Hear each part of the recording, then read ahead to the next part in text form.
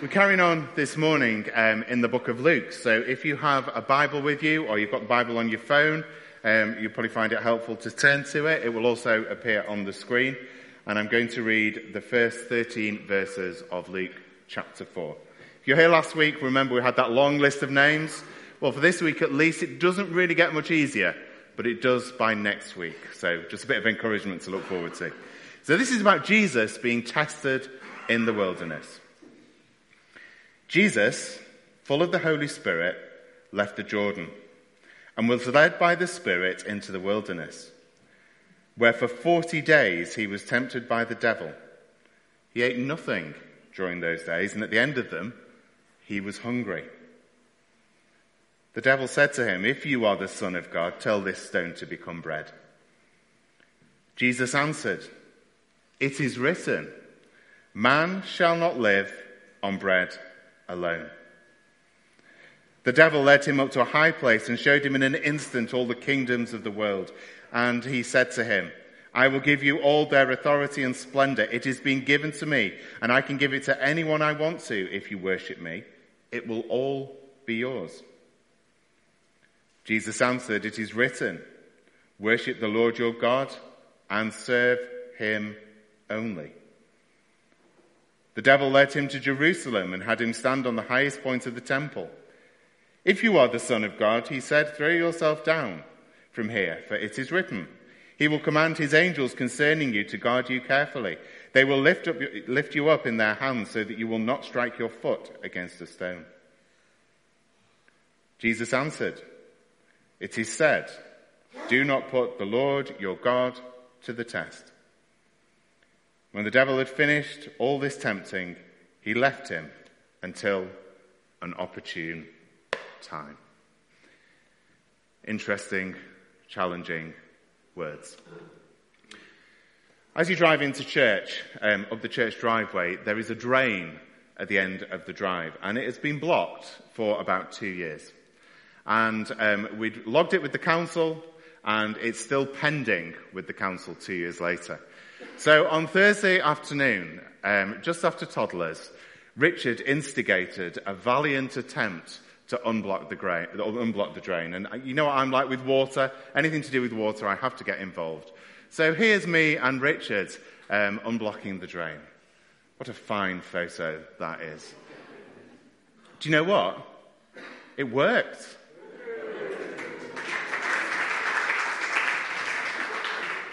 And me and Richard are now experts on U-bends, drainage systems, and all kinds of things. So I'm sure if you want to grab Richard after the service, he would love to tell you in great length all about the construction of the drains that are around the front of church. But a drain has one job, doesn't it? A drain has one job: take away water, and that is it. Does one thing, and if it's blocked, it is totally useless.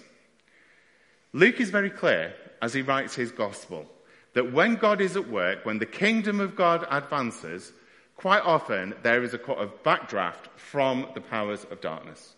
They come and they try to steal what the kingdom of God is about. The goodness of God, they try to twist it, subvert it, and destroy it. And they try and stop us in our tracks. So if something amazing is happening, there'll be something that happens that will try, if you like, to cause us to be a blocked drain, for us to be useless. And Luke chapter 4, in a sense, is the powers of darkness trying to stop Jesus in his tracks.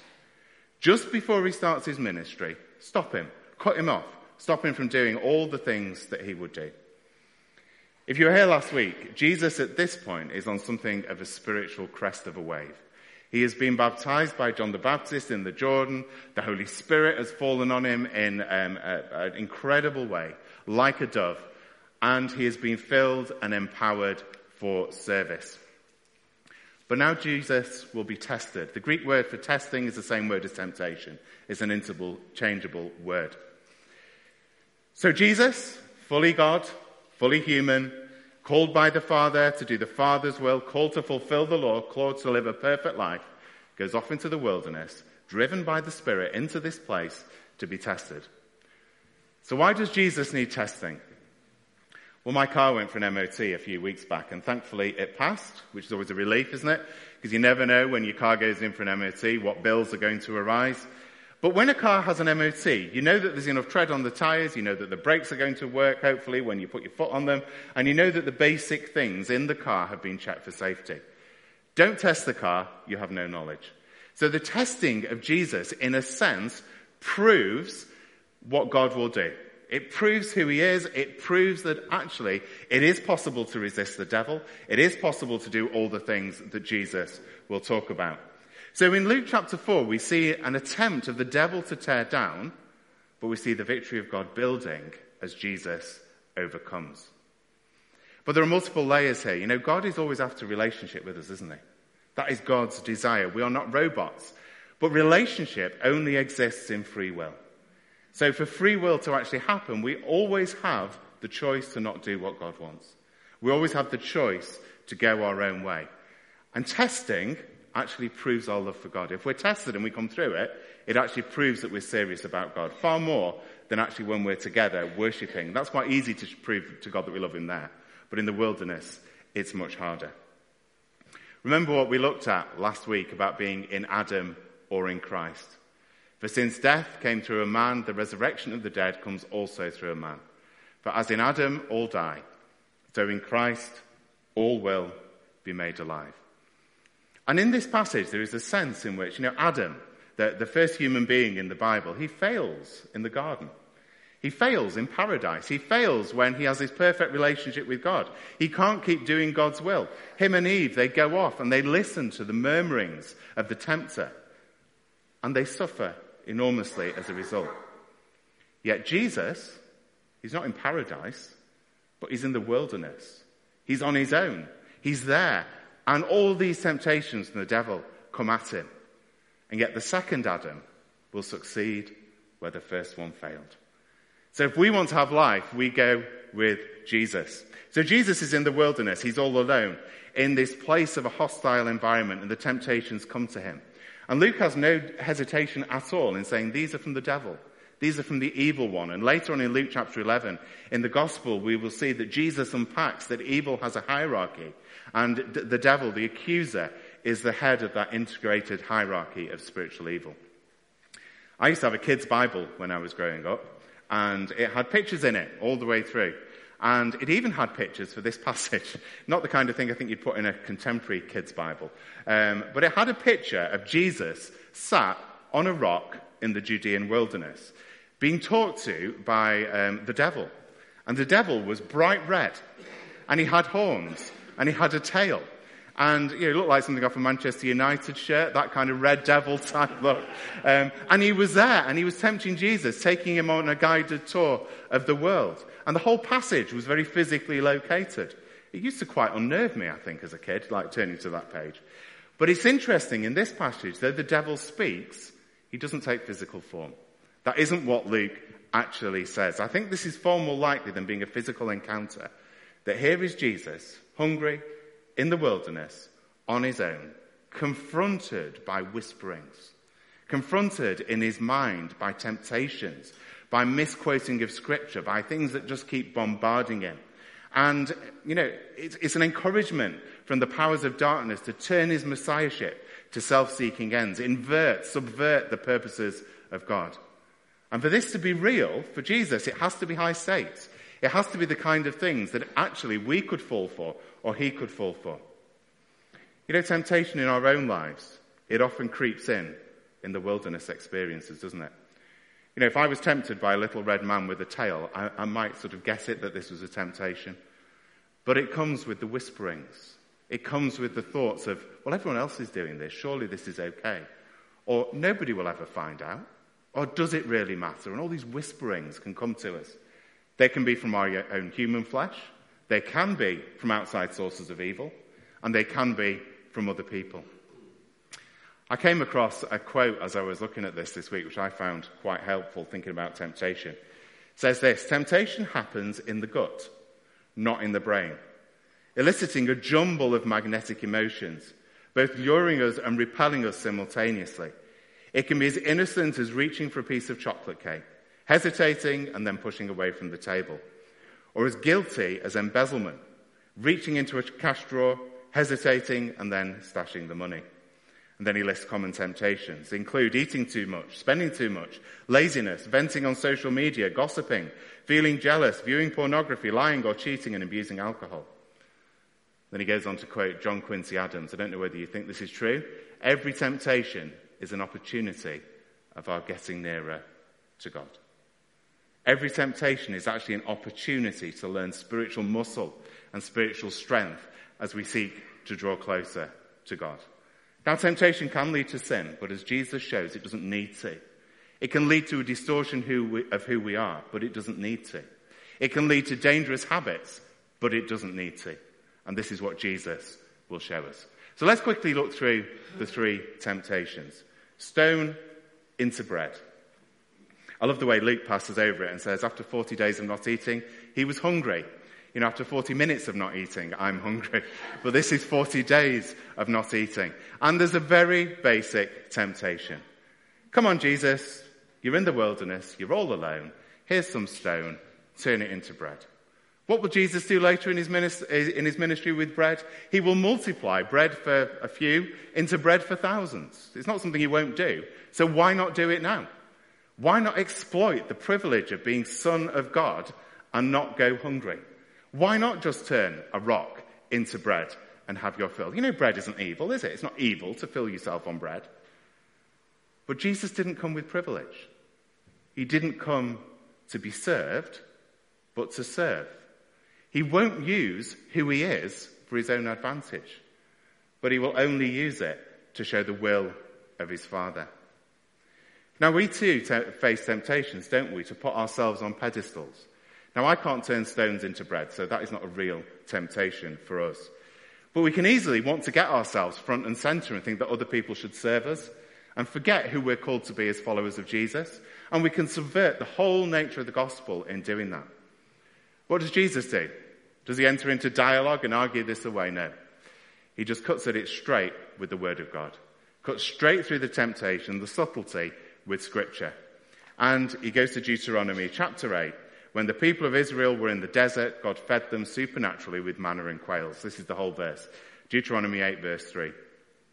He humbled you, causing you to hunger, and then feeding you with manna, which neither you nor your ancestors had known, to teach you that man does not live on bread alone, but on every word that comes from the mouth of God. Trust in God. Don't use messiahship for your own advantage. The next one, claiming kingship. Following Jesus' resurrection and ascension, many of the writers of the New Testament will tell us that Jesus is the name above all names. We've sung about it this morning.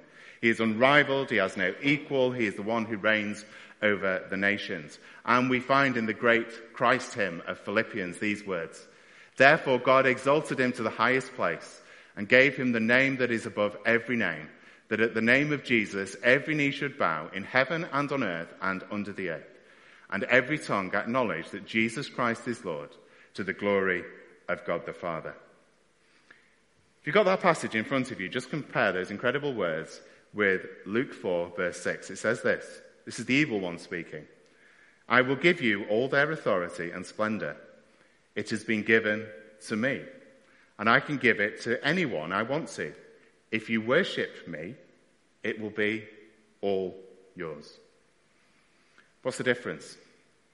Well, the Bible teaches time and again that actually there are powers of evil that have huge sway over the corrupt nature of our world's governments, over the power structures in our world.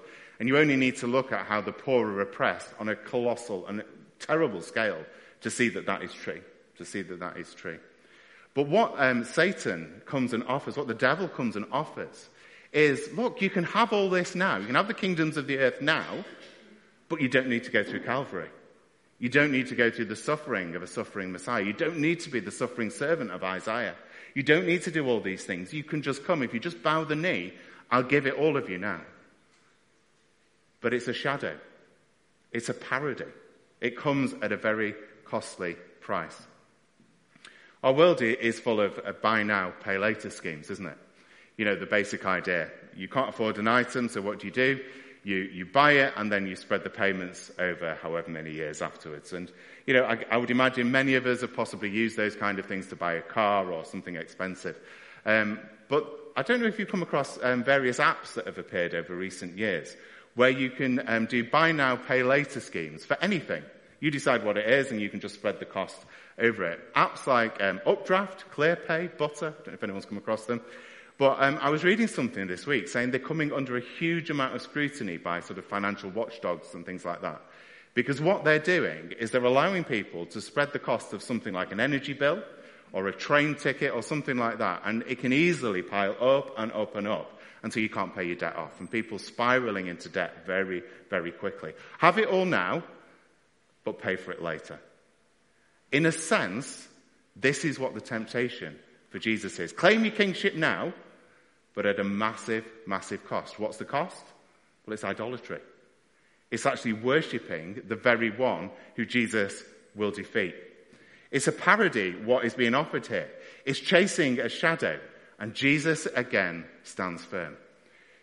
You know, sometimes in our lives, we can be tempted, can't we, to claim things before God says we should do.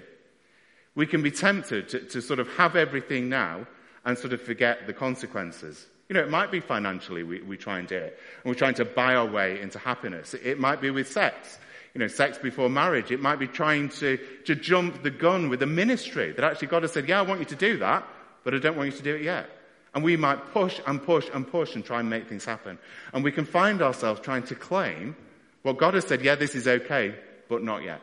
Not yet. In my timing, according to my will and purposes. What does Jesus do again? Gets the word of God, goes to the heart of the issue, doesn't dialogue, but simply says, worship the Lord your God and serve him only. Where have we heard that before? First commandment. First commandment.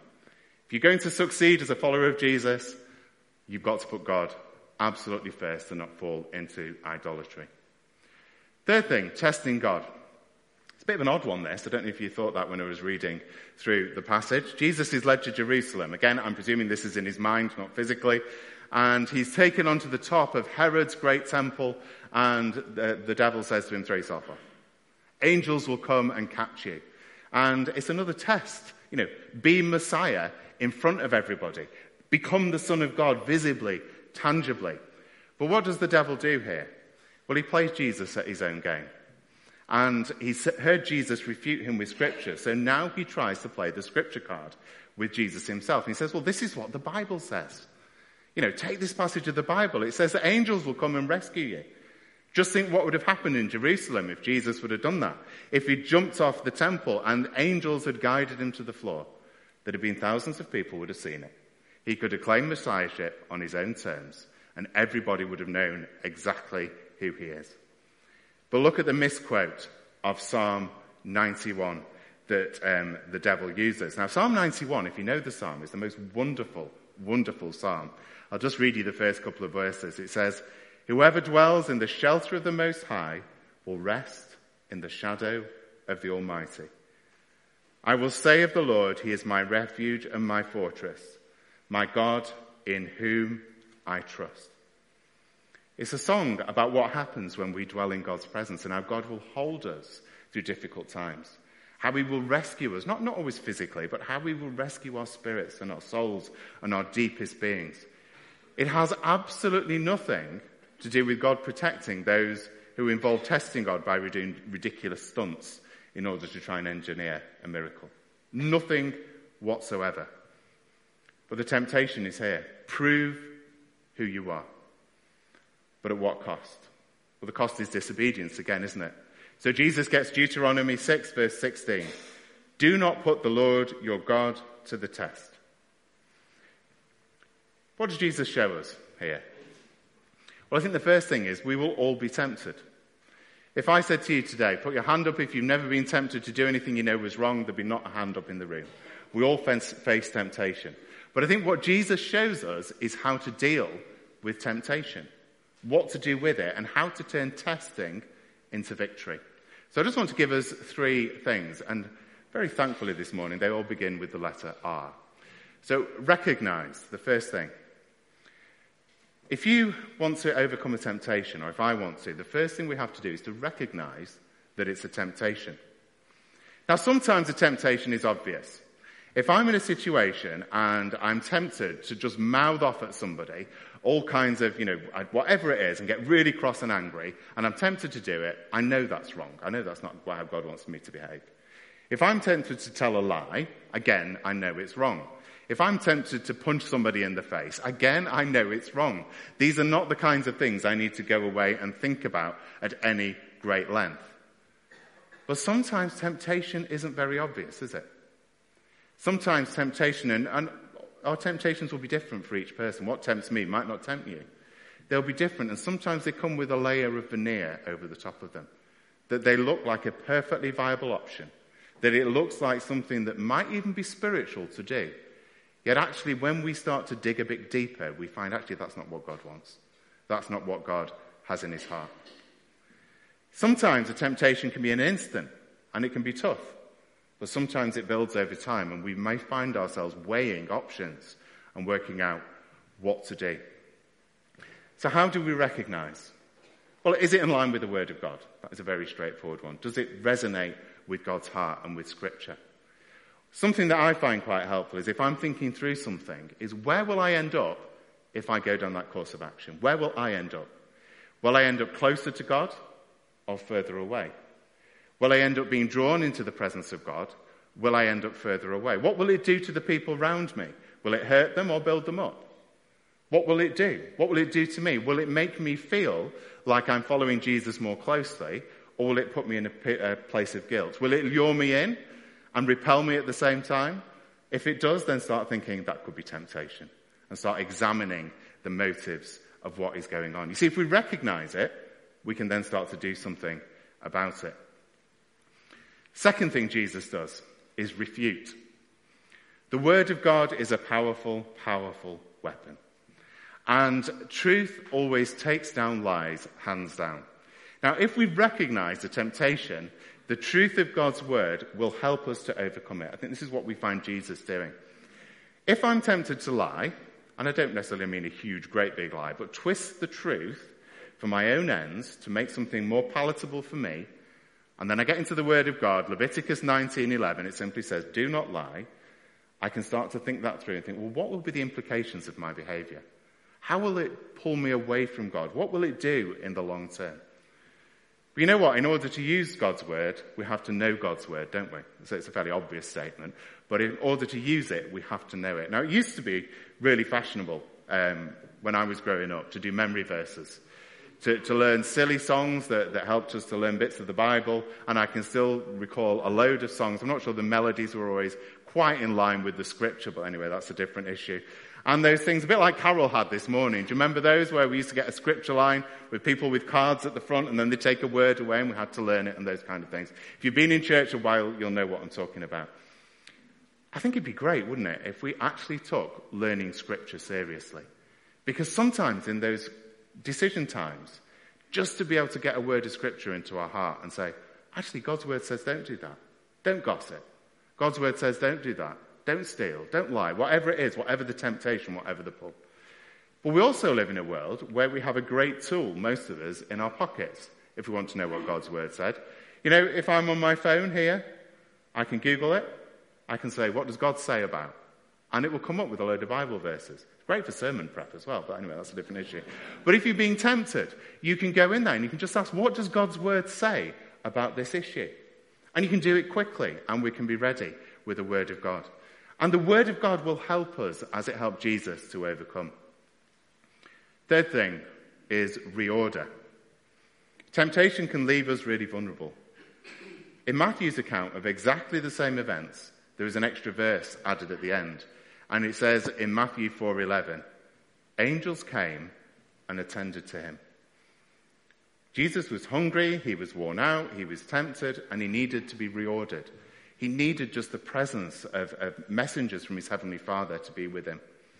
You know, if we overcome temptation, it can leave us vulnerable. It can lead us in need of one another. But let's be honest, there will be times when we don't always overcome temptation.